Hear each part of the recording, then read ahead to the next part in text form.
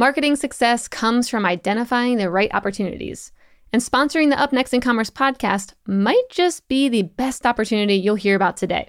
With tens of thousands of listeners, expert creative, production, and strategic promotion teams at the helm, not to mention millions of impressions at the ready, this is a growth opportunity you should not ignore. Email me at stephanie@mission.org to see how your business can benefit from partnering with the Up Next in Commerce team. When you're a large e-commerce company, speed is paramount because it affects everything from SEO rankings to people actually converting on the website. But I also think you have to very much focus on personalization and creating a customer journey for the user. I think there's two kind of views here. I mean, one, marketing automation is great because it enables you to do so much, but sometimes we lose the human element and we kind of forget that people are still humans. They want to have a communication channel with us. So you want to make sure that you can personalize that experience and tailor that experience as much as you can, but at the same time, you just don't want to overdo it. For more than 2 decades, Dan McGaugh has been engrossed in the world of marketing technology. And through the years, there's rarely been a new MarTech tool that Dan hasn't given a shot. Why has he placed such an emphasis on knowing the latest tools available to marketers? Because every company, big or small, needs to invest in tools that will elevate their business rather than slow it down. And some tools are better than others, obviously, and sifting through the rubbish to find the diamonds is a very daunting task. That's where Dan and his company, McGaugh.io, come in. Dan and I discussed literally dozens of tools that he's testing out, trying, and finding success with right now. On this episode of Up Next in Commerce, Dan discusses all the marketing technology he's bullish on at the moment, and why he believes e-commerce companies will be investing heavily in certain tools and operational activities. We dive into campaign tracking, multi-touch attribution, recommendation engines, personalization, and even SMS marketing, which he's really bullish on right now. Dan's tool belt has a tool for you, and he also has some comforting words for anyone who's worried about the potential of a cookieless future. Enjoy this episode. Up Next in Commerce is brought to you by Salesforce Commerce Cloud. Respond quickly to changing customer needs with flexible e-commerce, connected to marketing, sales, and service. Deliver intelligent commerce experiences your customers can trust across every channel. Together, we're ready for what's next in commerce. Learn more at salesforce.com/commerce.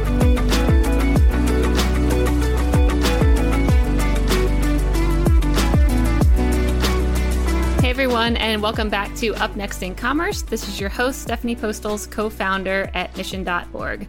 First things first, I would love it if you could hit subscribe and leave a rating and review. Let me know how I'm doing and what you guys are interested in hearing in the future. All right, on to the show. Today, we have Dan McGaugh, the CEO and founder of McGaugh.io. Dan, welcome. Hey, how are you today? Good, how are you? I'm doing amazing. I'm living the dream right now, so having a ton of fun. You are. Tell me a bit about McGaugh. So I was reading about your background and what you were known for, and someone called you the godfather of the marketing tech stack and one of the original growth hackers. So if I'm setting you up big here, let me know. But tell me, how did you get those names, and what does your current company do? Yeah, great question. Well, I got those names from other people calling me it, which is pretty fascinating to say the least. Because I remember the first time that I heard that, I was like, what? But then I kind of caught some legs. So I've been in this space for over 20 years. So I've been doing marketing technology, marketing since 1998. So I've been doing mass email since before mass email was even a thing. So I just have been around for a really long time. And I've been in the marketing technology space since before there was even a concept known as marketing technology. So definitely have had a long history of doing this. I've been an entrepreneur for a long time. Even have been another funny fancy title that I was given is I am a United States Ambassador of Entrepreneurship. I was selected by I saw that too. Yeah. I didn't know what that meant though. So I was afraid to put that one out there. Right? I was selected by the United States State Department to be an ambassador of entrepreneurship to Mexico. And I was flown to Mexico and I had to advise a bunch of companies and corporations and colleges on how to build entrepreneur ecosystems. So it's just been really fascinating. I think that the big thing that I will just say is I have a really big mouth. And I'm always out there doing something stupid and I'm not afraid to say how I feel. So it's kind of wound me up in some cool places and I've done some really cool stuff. But yeah, I've had an amazing career. Everything from working at a cemetery to making pizzas to now, of course, doing some really badass marketing technology stuff. So I hope that helps. So what did you do at the cemetery? Now you've piqued my interest there. Yeah, I was in... we'll just have a conversation about that now. Yeah, right. And that was the creepiest job I've ever had, but so awesome. I was a lawns crew person, and I weed whacked and I blew leaves. I think I was 14 in middle school, but I've always had the hustle. So I just wanted to work and make cash. And I started my first company when I was 13 and was very successful in that business. So I've always just wanted to make money. And that's actually how I got into marketing technologies. I saw marketing technology was going to blow up, and we chose a vein in there and stuck with it, and it worked out really well. That's cool. So how did you see that area was going to blow up? I mean, you're saying that it was before there was even the terminology around it. Like, how did you see this is an industry I want to get into? And now I know what to actually do to even be helpful. Yeah, fascinating question. So my first company was basically in the music business. We started one of the first online booking agencies for DJs and producers. So everybody here has probably watched the Fire documentary on Hulu or Netflix.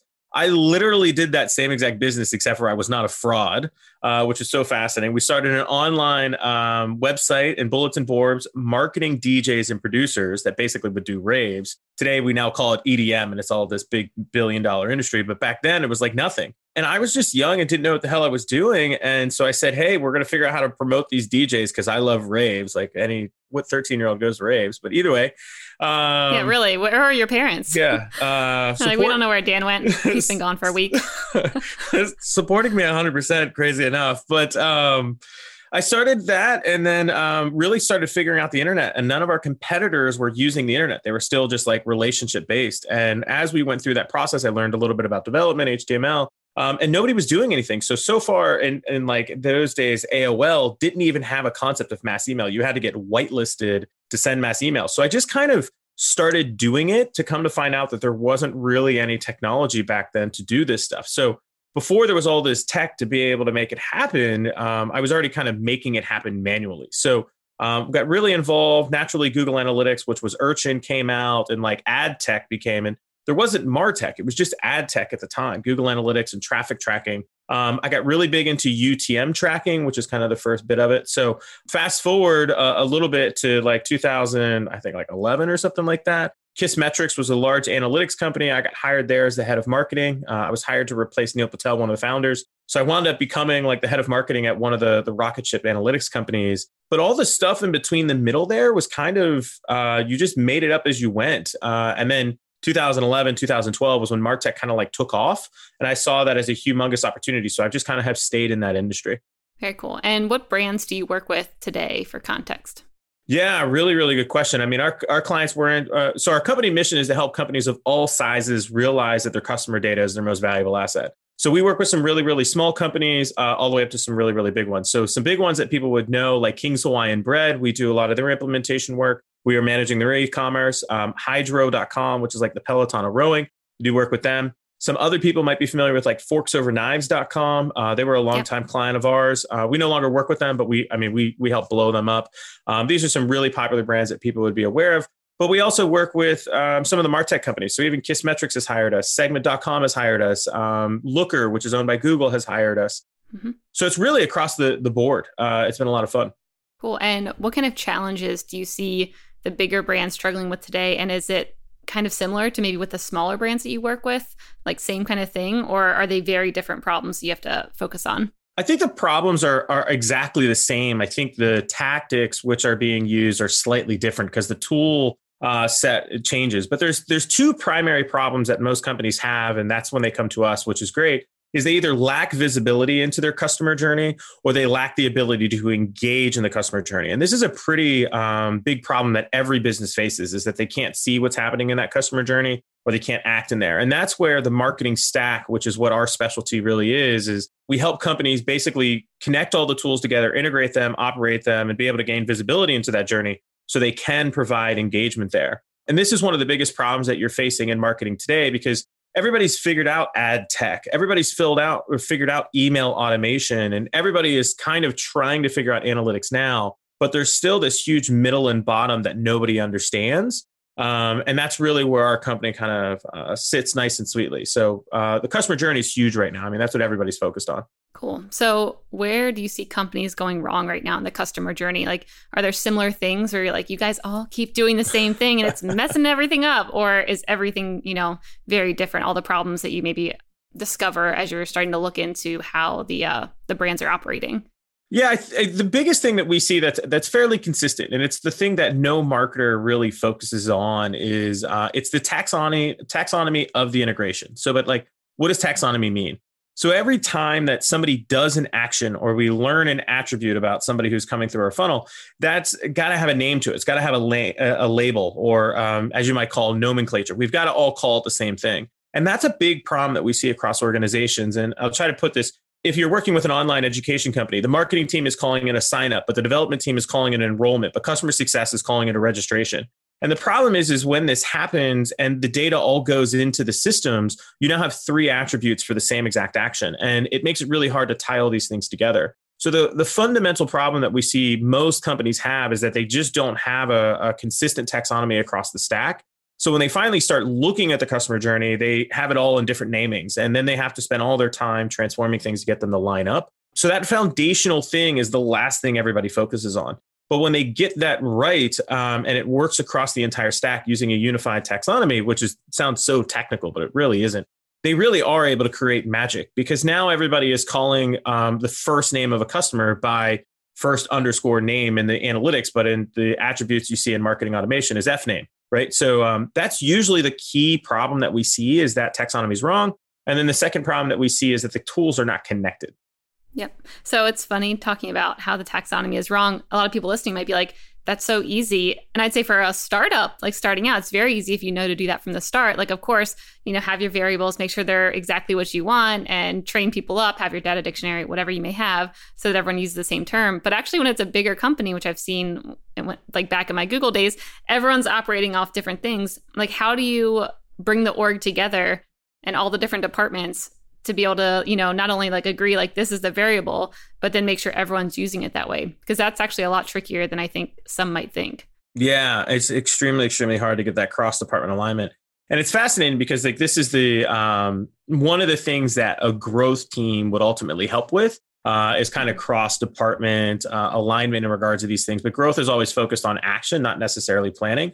So in new companies, or I don't want to say new companies, excuse me, the new role a lot of companies are rolling out is revenue operations, marketing operations, sales operations. Revenue operations is the big position that SaaS companies are hiring because it straddles across marketing, sales, and customer success. And that's the big thing that's happening. And I think in a lot of the enterprise companies, you're going to see a lot more of these revenue operations style roles that are coming out to try to align it, because everybody's realizing if your data's crap, okay, great, we can't do any of these cool things.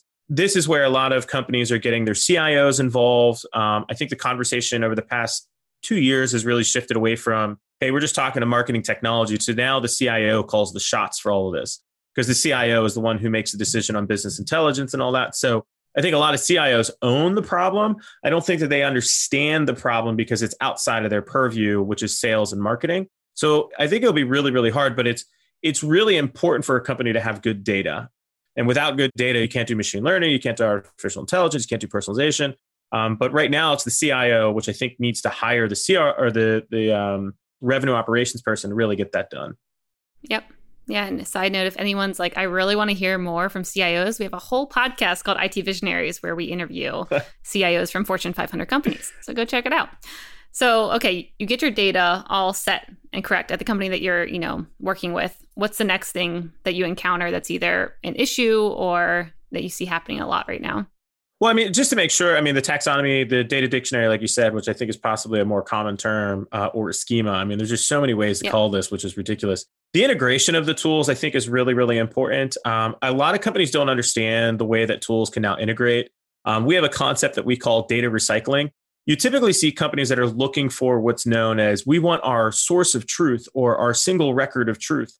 And for us, we find that to be a really, really bad model. What you should be trying to do is mirror your data across many, many different tools over and over and over again, and then recycle this data throughout the entire tools. If you have a single record of truth, which is always great, that means that you're helping one team and holding back many other teams.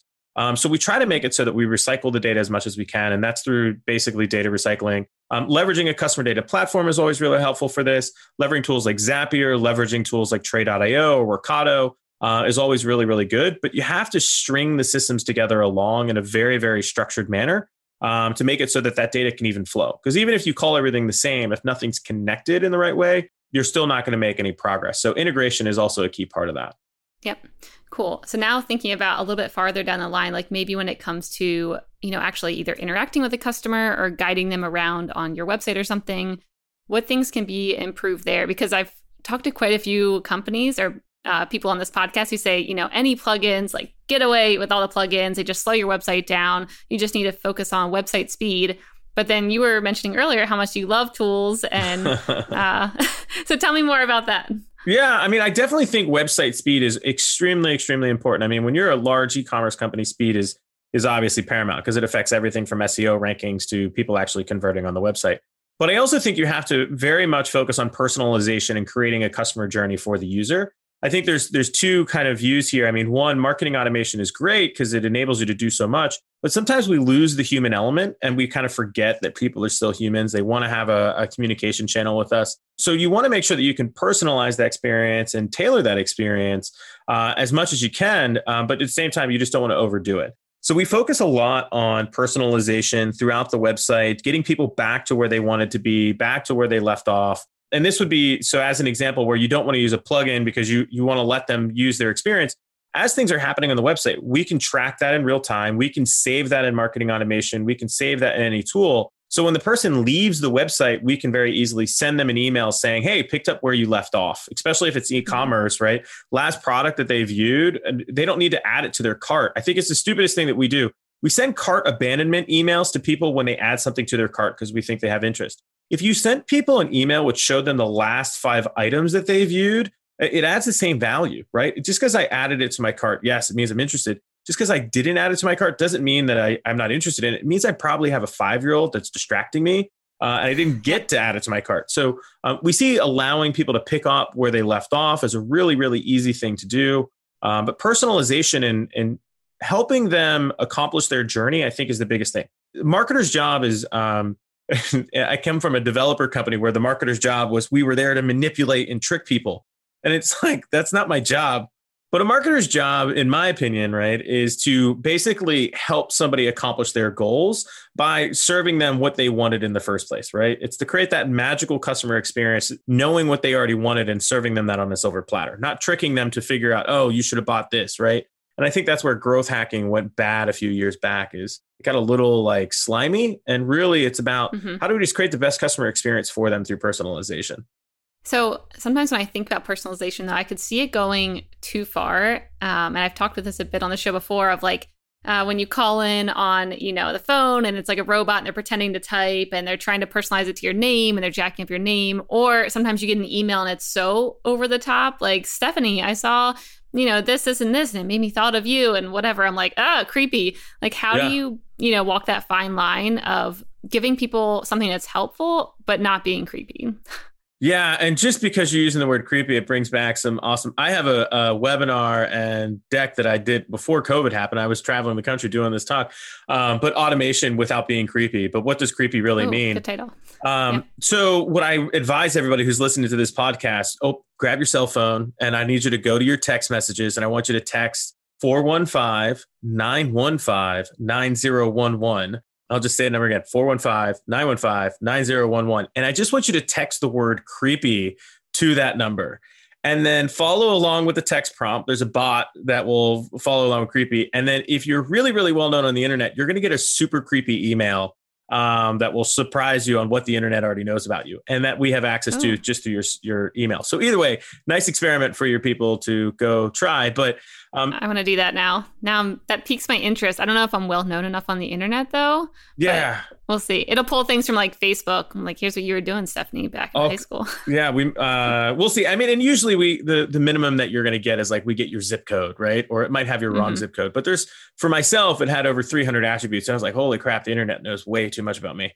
But that being said, you do follow this line of creepiness to straddle, right? And you have to understand, like, Target, as an example, can predict with nearly 90% accuracy that you're going to be pregnant within 3 months, or you are pregnant within 3 months. Like, and that's crazy data science that you have. And that blurs the line of creepiness. What you have to understand is that you don't want to impact life moments like that always. You don't want to precede those things. But what you have to figure out is how do you understand what they're looking for and then just serve that element to them? Because with an email address and with your IP address, we can basically find out anything we want, which is really, really terrifying to think about.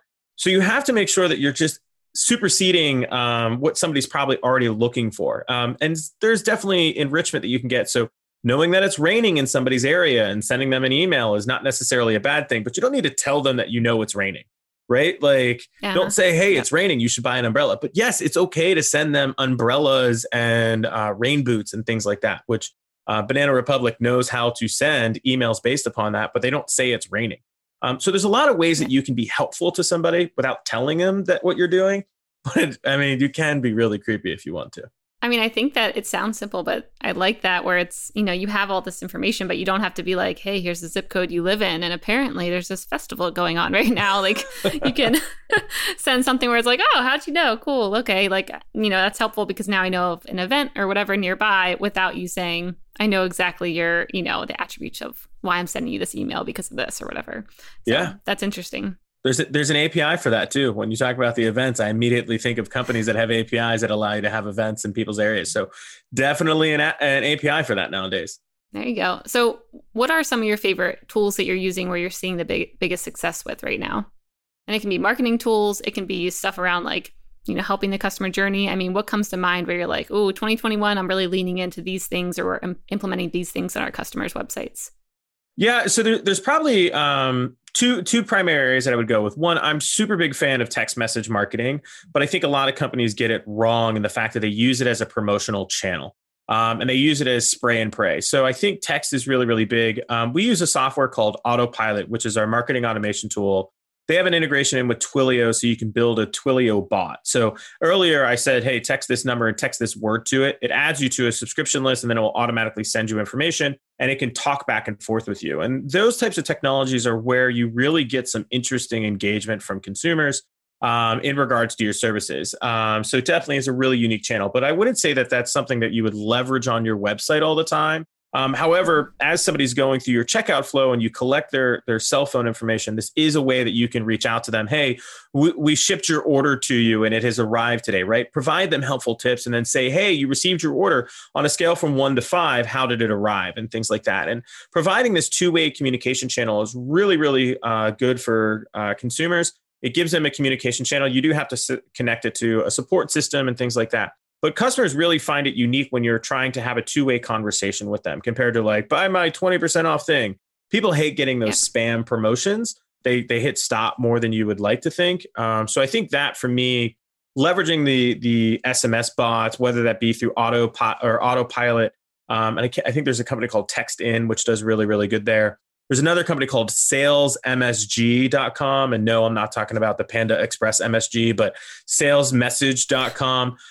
They're more integrated with HubSpot and more meant for sales teams, but they work really, really good for customer support too. So text is huge for me. Well, how do you think about engaging people in text? Because that's an issue where, I mean, I even think about like World Market right now just sent me a text this morning, like, oh, 20% off. They send it to me like every week. I'm like, Is every week 20% off week? I start to lose interest and I just haven't had the time to hit stop yet. But like, how do you think about building a flow that's going to keep your customer actually engaged and excited to see your text coming in? So they feel like it's a two-way thing instead of just blasting them with promotions. Yeah, it's got to be really personalized. And this is why when we think about text message, we think about it from a helper perspective, right? So we have to think about like the things that are going to optimize their customer experience, not the things that are going to help us, right? Sending somebody a 20% discount is not helping them. That's helping us. So when we think about the change in that fundamentals is, of course, like when somebody's coming through your website, like, hey, you can, of course, hey, do you want to be updated with sales and promotions? Right. But I would target it more that, hey, do you want to be made aware when we launch new skirts? Or, hey, do you want to be made aware when we do these specific things? And try to only send them messages which they're requesting, which is going to help them in whatever they're trying to accomplish. And you get unique opportunities like when somebody's going through the checkout experience, right? Like, hey, do you want us to keep you aware of certain things that they're already interested in? Or, hey, do you want to be shipping notifications? Do you want us to keep you aware of your shipping notifications? And those are good ways to get people going. But asking questions is going to get you much more than, hey, here's 20% off, right? So I think asking questions, that's where the bot part comes into play, is asking the question like, do you feel that our customer experience is optimal? Can you reply back with a 1 to 10 on how your checkout experience was. People will respond back with a 7 or a 2 or a 5. That's the interaction they're looking for, not, hey, here's 20% off, right? Yeah. Unless you're walking the door. That's when I always think, I'm like, if I walk into the door of a retail location and then I get that text, cool, I'm happy with it. So but if you're just possible. sending it to me when I'm at home, yeah, it is so possible. I know. I'm like, they've got the beacons in the stores. You can do it. Like, there's so many ways to do it now, but I don't see many brands, at least retail locations, doing that quite yet. But maybe I just don't go into retail stores, obviously. Well, yeah. This past year. The retail stores are hard. Yeah, I mean, I definitely think if anybody on this podcast wants to do that, let's do that. Because I know how to do that, leveraging Radar, mobile apps, and all that stuff. So like totally cool. I think my favorite campaign was by Burger King. They said, if you are within 500 meters of a McDonald's, we will send you a free coupon for a free Whopper and you have 5 minutes to buy it. So if you had the Burger King app, came within 500 meters or so, I think it was even maybe 100 yards of a McDonald's, you would get an instant push notification. You have 5 minutes to get your free Whopper. Holy crap. Like, I mean, can we say contextual? Yeah, that stuff's all possible. I agree with you. If I walked into JCPenney and JCPenney sent me a 10% off discount, I would totally use it. We were working with an ice cream retailer, which I can't unfortunately say their name. They were trying to create a loyalty program, but they couldn't figure out how to do it. And we're like, dude, just put a freaking number on the side of your building that says text loyalty now to this number and you're in our loyalty program. And then connect that to beacons and you can do more stuff with it. Connect it to your app and do more stuff with it. And unfortunately, did they do it? No, they didn't listen because they were too traditional. Who needs technology? Either way, but that stuff is super powerful. That'd be a really good thing to do now that I'm in Austin area. So, hey, anyone listening from Austin, give me a shout out. I'm here now. Yeah, but that's a good area to do that because there's so much, like artwork and graffiti that turns into artwork on all the buildings out here, but people pay attention to it. So I think it does depend on the city you're in of like, are people open to that or will they see it and be like, man, there's like writing on a building. Ew. Yeah. I think text is awesome. I mean, people suck at it. And I think people suck at most marketing in general. They just try to spray out there and hope for the best. So the one other technology, there's two technologies that we're testing a lot right now. One is called ConvertFlow, convertflow.com, which is really, really good. The other one is RightMessage. And both of the technologies are relatively the same.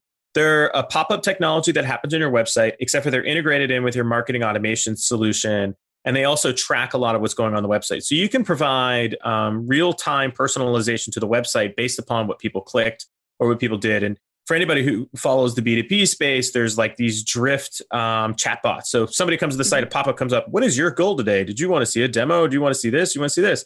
People click on it, and then only the chatbot is able to control like what happens next. The difference with these technologies, specifically ConvertFlow, is that when those types of things come up, you can click on something, it will drive you different places on the website, but it can also change the headline copy of the page. It can also change like things that are happening. So if somebody comes back and be like, welcome back, Dan, we hope that we were able to help you in your last visit. Last time you left off, you were looking at socks. Well, let's go look at socks again, right?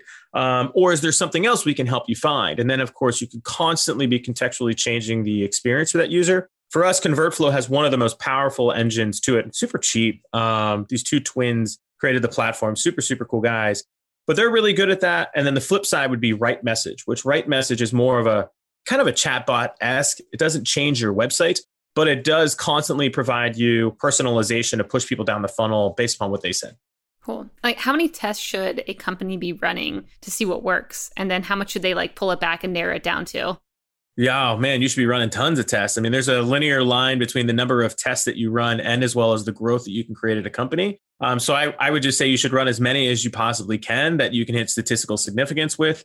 Speaking of which, we have a tool for that. If you Google A/B testing calculator Chrome extension, go check it out. It'll help you know if you have statistical significance. But yeah, I mean, really, you should be running tests all the time. You shouldn't be launching anything that's not a test, in our opinion. That's a big part of our business. So companies like Hydro, we run all of their A/B testing experiments, and we're always running tests, right? So like for me, you should not be doing anything unless you're testing it.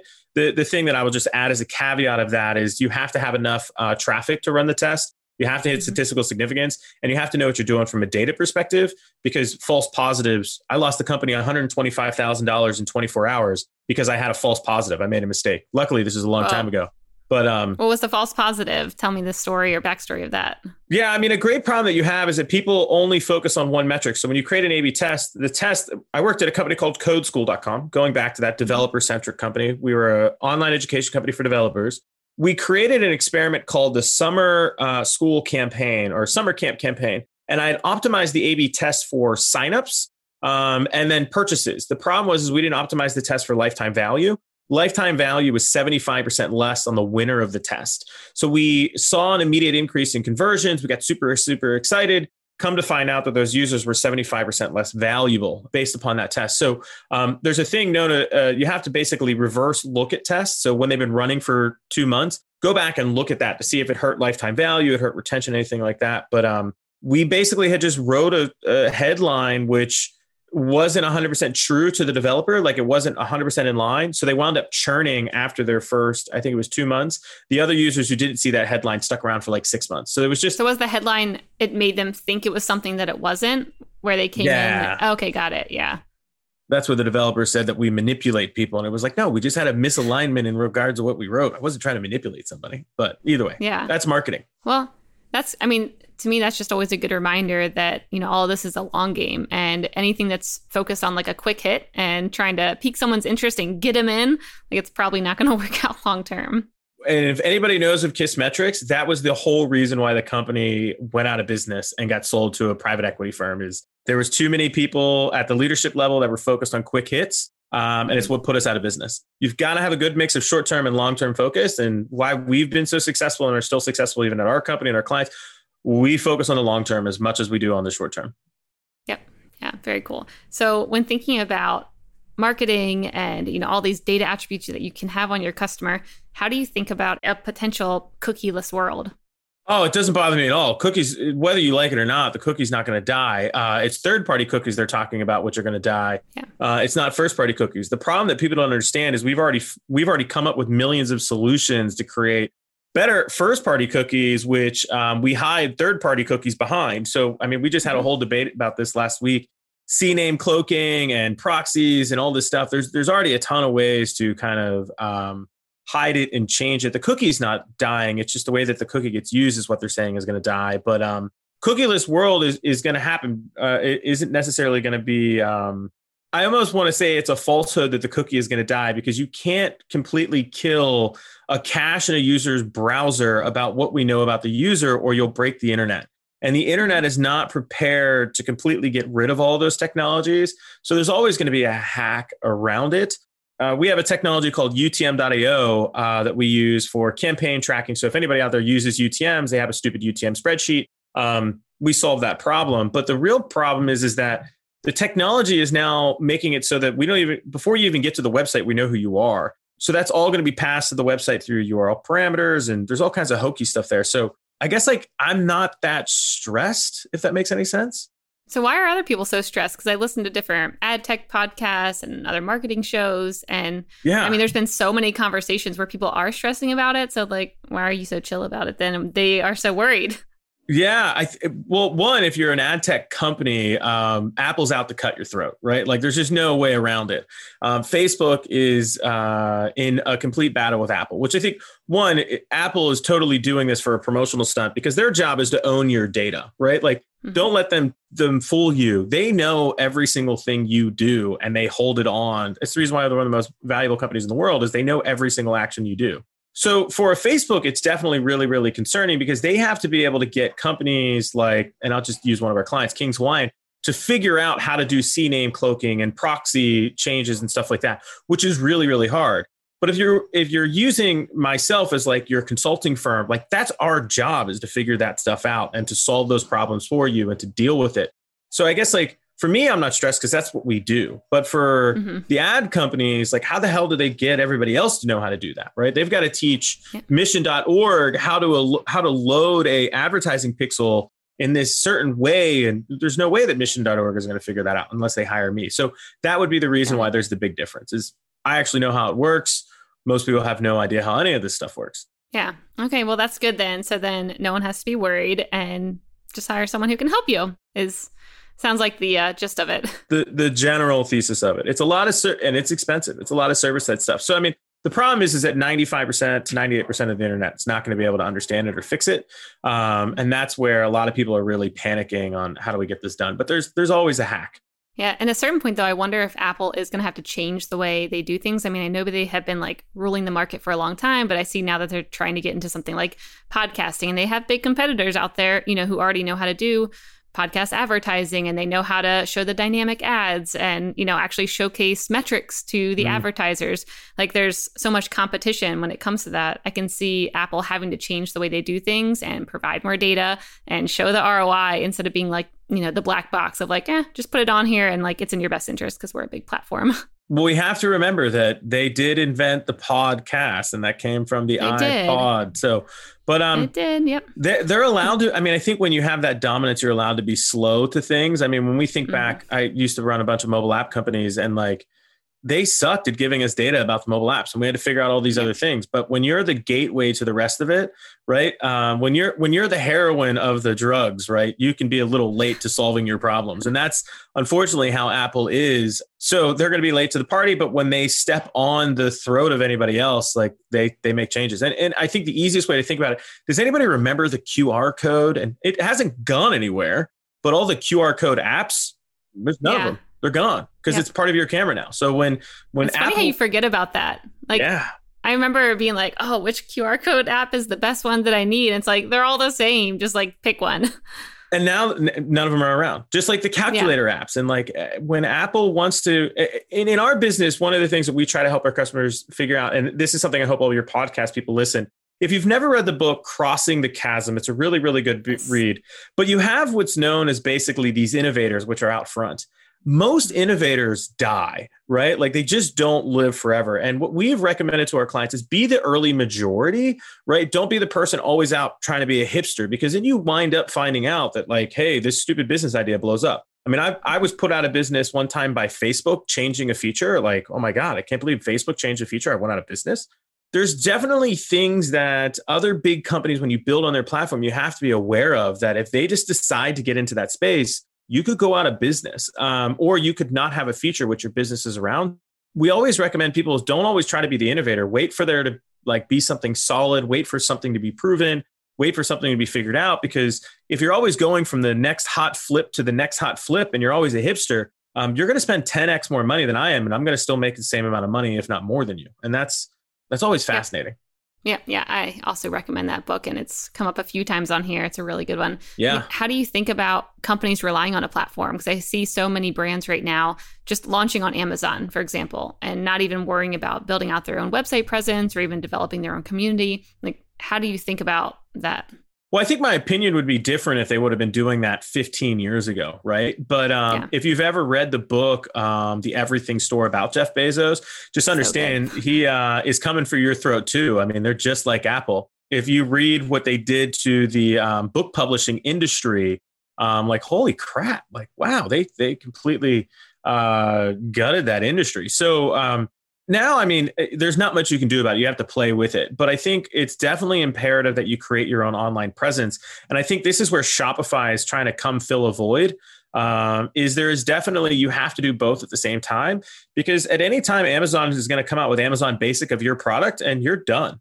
Yep. They've done it hundreds of times, if not thousands of times. So you do have to build your own kind of side sliver as a brand. And I think the best book that I think I've ever read, which has made me understand not only my childhood and why I am the way I am as an adult, is the book Anti-Fragile. It's such a great book. But you have to have optionality. And if you put all of your cards on Amazon, well, you don't have any optionality. And I think creating those options is a huge business. I mean, I read 42 books last year. So like, we want to get into like talking about all the cool things that I learned just last year on that stuff, but optionality is huge. Like, I think it's really, really important. So. Yeah, we had a great guest on from, it was Taylor Holiday from, I think, something Collective. I can't remember what his company was, but he said you need to figure out how you can basically win even when you're wrong. So when your models are wrong, which to me, I'm like, yeah, you're talking about being anti-fragile and, making sure that you won't fail, even if your models, set you in the wrong direction. How can you still benefit and have upside, which I thought was really interesting to frame it that way. Yeah, and I think in regards to the platforms, and I'll try to bring this back to like the marketing technology platforms, there's a lot of optionality that you can look at, and you need to have a backup plan to your backup plan in regards to marketing technology tools. I mean, Marketo got bought by Adobe, and that's going to revolutionize the way their product works. And I mean, there's a lot of things in Marketo that suck already. And Adobe buying it just means that it's going to slow down, right? So you have to be prepared to be able to say, what's my backup plan to Marketo? And if I was to switch, what is that going to take?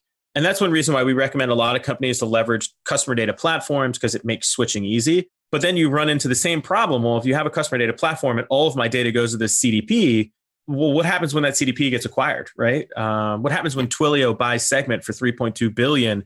How does that change what's going to happen to the CDP? So you just have to ask those questions, like, what are my other options with these platforms when I choose it? And how much am I baked into this tool? And if I lost this tool tomorrow, what would it take to replace it? Yeah, really good to have a mindset like that and be thinking about all angles. So really good. So from a general e-commerce standpoint, what kind of trends are you guys preparing for in 2021? Well, first one, I was just going back, the death of the cookie. So, or apparently you're not preparing at all. You're like, I'm good. No, we started preparing. I mean, if Google the death of cookies, Magal.io, and we wrote a blog post about this a year ago. So we've been tracking this for a long time. I think that the biggest thing that we are focused on, the biggest thing that we see in e-commerce right now, everybody wants to do multi-touch attribution. Everybody's trying to figure out how do they do multi-touch attribution to better align their return on ad spend. Because the key problem that you have is all these retailers are spending millions of dollars a year on advertising spend. And then if they look in Facebook, they see a conversion. In Google, they see a conversion. And LinkedIn or whatever other platform, they see a conversion. And they're attributing one sale to 5 different conversions. So they're really trying to say, we understand that those 5 conversions we see in these different platforms are from one purchase. And we need to be able to pull that data together. So multi-touch attribution is huge. We're extremely well known in that space. So a lot of companies are working with us on that, but every company is a unique snowflake for multi-touch attribution. Recommendation engines are probably the other thing that we see a lot of companies really trying to figure out. There's a cool technology called Blueshift, really, really good for e-commerce, especially if you have thousands of products. They use machine learning to consume your catalog. And then also use machine learning to distribute that catalog as a recommendation to people based upon the best channel that suits them at the best time for them. Blueshift crushes it. Great technology. Josh, the CMO, or CGO, Chief Growth Officer, is a good buddy of mine. So we see a lot of the trend in regards to how do we make proper recommendations on the right channel at the right time with the right message. And then the last thing would just be customer data platforms. So those are the big 3 trends. I mean, one of the reasons why we're crushing it right now is like we know CDPs better than almost anybody else, customer data platforms. And customer data platforms, it's not a fad. It's not a trend. It really is the future on how you need to manage your data and your customer data specifically. So those would be the 3 big things that I would lean on for 2021 and going especially into 2022. Cool. So you were just mentioning channels. What kind of channels are you guys most bullish on right now? Maybe are there any new ones out there? We've had a lot of people mention TikTok. You and I were talking about Clubhouse earlier. Like, is there anything that you guys are kind of shifting your focus towards and trying out? Oh, I love TikTok, man. They tried to hire me as a brand ambassador, and I so wanted to do it, but we had to turn them down. And I love TikTok. I spend so much time on there; it's ridiculous. I do too. It's great. I think TikTok is great. Really, really cheap channel, but you got to learn how to do it. So, but it's a harder curve. So I think that's good. I think that there's a lot of YouTube. Oh my God, YouTube. We haven't even hit how valuable YouTube is. I mean, they're going to be ridiculous. So I think between those 2 channels, figuring out video is going to be really, really important for companies across the channels with TikTok and YouTube. I think if you can't figure that out in the next 5 years, you're really going to struggle. There's a cool tool called Fleek, FLEEQ.com, which will help you do that for video. So I think YouTube and TikTok are huge if you want to be successful. I think there's some other really surprising ones. Like I always try to tell people you should invest more in Bing. Bing's really cheap. I always think that's always really, really good. Influencer. I haven't heard Bing yet. That's a new one. Okay. It's just so cheap. Not as much volume, but just the per dollar comparison is good. And the last one that I'll just say is direct mail. Like, oh my gosh, it's so cheap. Like, what are you guys doing in direct mail right now? Because that was also something I've brought up a couple of times of like so many people are now at home, and I am delighted when I get mail that's not something spammy, where I can actually, look through a great catalog and like, oh, this is actually cool stuff. And I always mention the Trader Joe's pamphlet where I'm like, they have really fun content that also sells their products as well. But I look forward to that one. So how are you guys approaching the direct mail piece? Yeah, so depending upon what the integration tech, I mean, there's a company called lob.com, which makes direct mail really, really easy. And we leverage Autopilot as our automation tool. And we've been able to, personalize tons of stuff in regard to giving people recommendations. We are able to literally write text on the postcard saying the technologies they use through data enrichment. So there's a lot of stuff that you're able to do there. But we have to remember is like sending somebody a thank you card or a birthday card in the mail as direct mail, like, happy birthday. It's your birthday coming up soon, right? Like that's not hard, but people love it. And with COVID, I think the best quote that I had somebody say to me in the COVID, the most exciting part of my day is walking to the end of my driveway and collecting my mail. And I was like, what? Yep.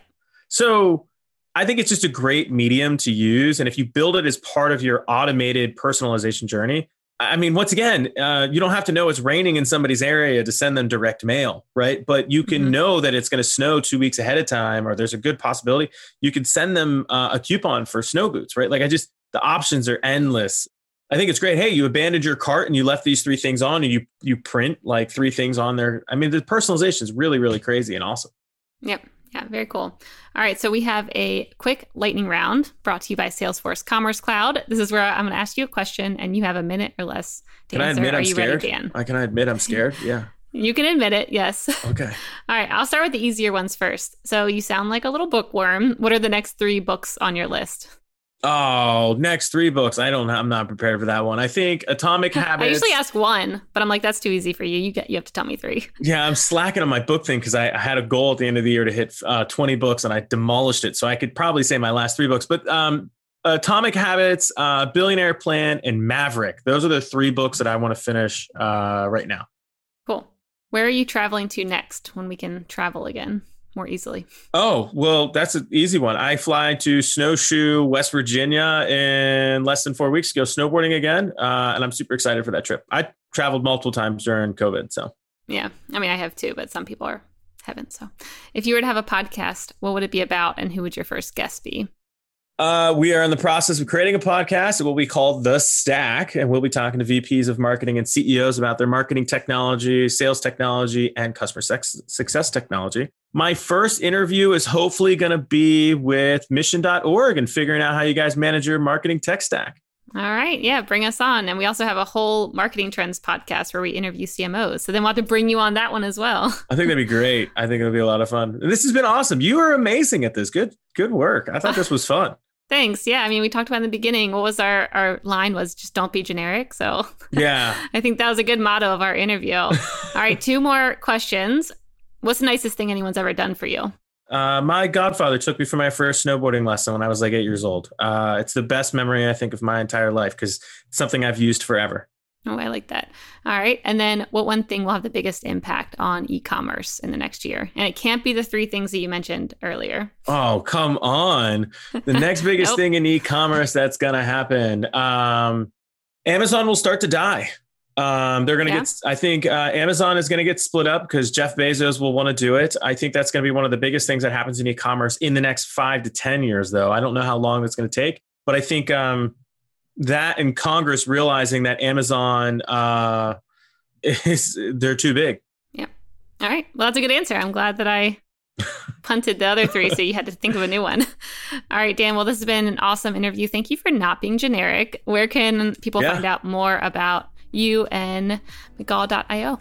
Yeah, so definitely you can go to McGaw.io, but I'm most active on LinkedIn. So go to LinkedIn and search up Dan McGaw. There's 3 of us, but you'll be able to find my pretty face.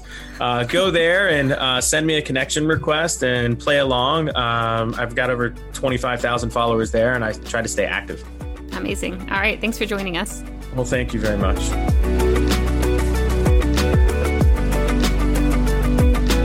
Everyone, it's Stephanie. Before we get into the episode, I would love it if you could hit subscribe and give the show a rating and review.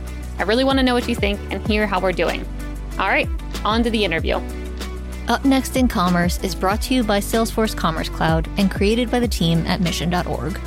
Subscribe now at Apple Podcasts or wherever you listen to podcasts.